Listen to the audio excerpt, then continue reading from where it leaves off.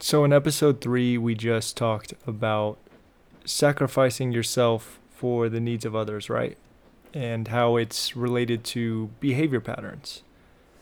Now, I got a comment on my YouTube channel. If you haven't checked out the YouTube channel yet, go ahead and check it out. Healthcare Stress Relief, tons of amazing videos. We got about 50 videos up. And I woke up to this comment the other day.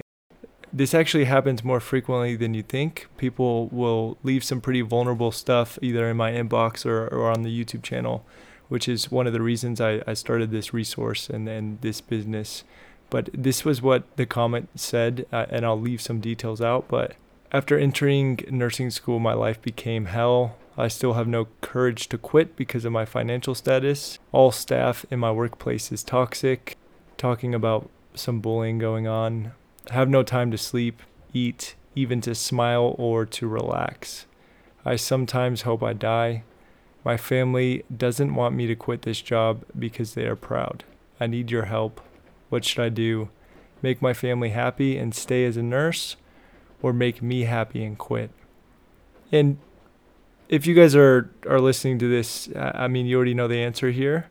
And it just makes me sad that this person, for whatever reason, maybe I don't know what happened in their growing up life, but they're allowing their family members to make decisions for them when at the end of the day, their family members aren't the ones living their life.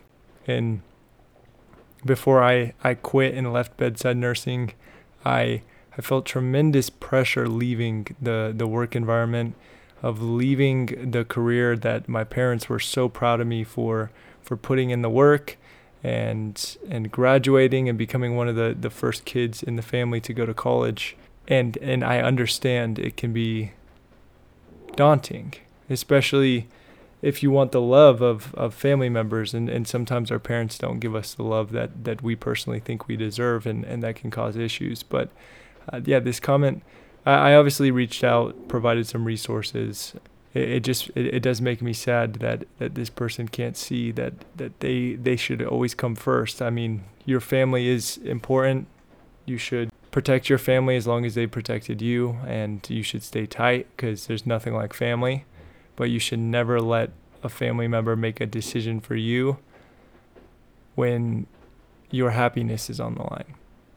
And when I started my entrepreneurial journey, it kind of made me at first a little, I guess, sad because I had some own personal expectations of how my family would react to me making this decision, but they just don't understand the decisions we make sometimes because they're not living our life.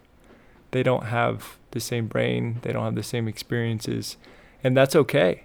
And your family, no matter what happens at the end of the road, they should love you for whatever decision you make, as long as you're making decisions in your best interest. And if they don't, then that's just toxic. In my eyes, your family they're not always going to support every decision you make, but as long as you're doing what makes you happy, they should support you. As long as you're not like joining a cult or something like that. But if the person who commented this on YouTube has ended up on my podcast, I messaged you. You can book a call with me if you need help. But like I said, your happiness, you quitting, that sounds like the decision. And you brought up the problem with finances. This is another layer to the whole family thing too. Your finances shouldn't be depicting your happiness. Yes, you need finances to survive, but we as humans are very, very resourceful. Very resourceful. We can figure things out. And oftentimes when our back's against the wall, we don't like it. But when our back's against the wall, that's when we figure things out. If you are extremely unhappy and you want to die, then please make a change. If you want to die, your family does not come first at this point.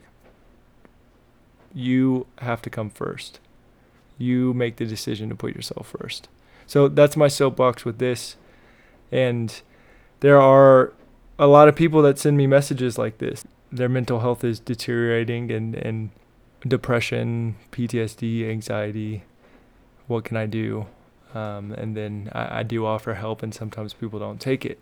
And I can put my hand out, but sometimes people won't grab it. So if this is you, if you're struggling with anything, feel free to reach out to me. I have plenty of resources on my Instagram, on my YouTube channel, Healthcare Stress Relief for both of them. And on the Instagram, you can just go to the link tree. I have free resources on a membership site, really cool stuff there.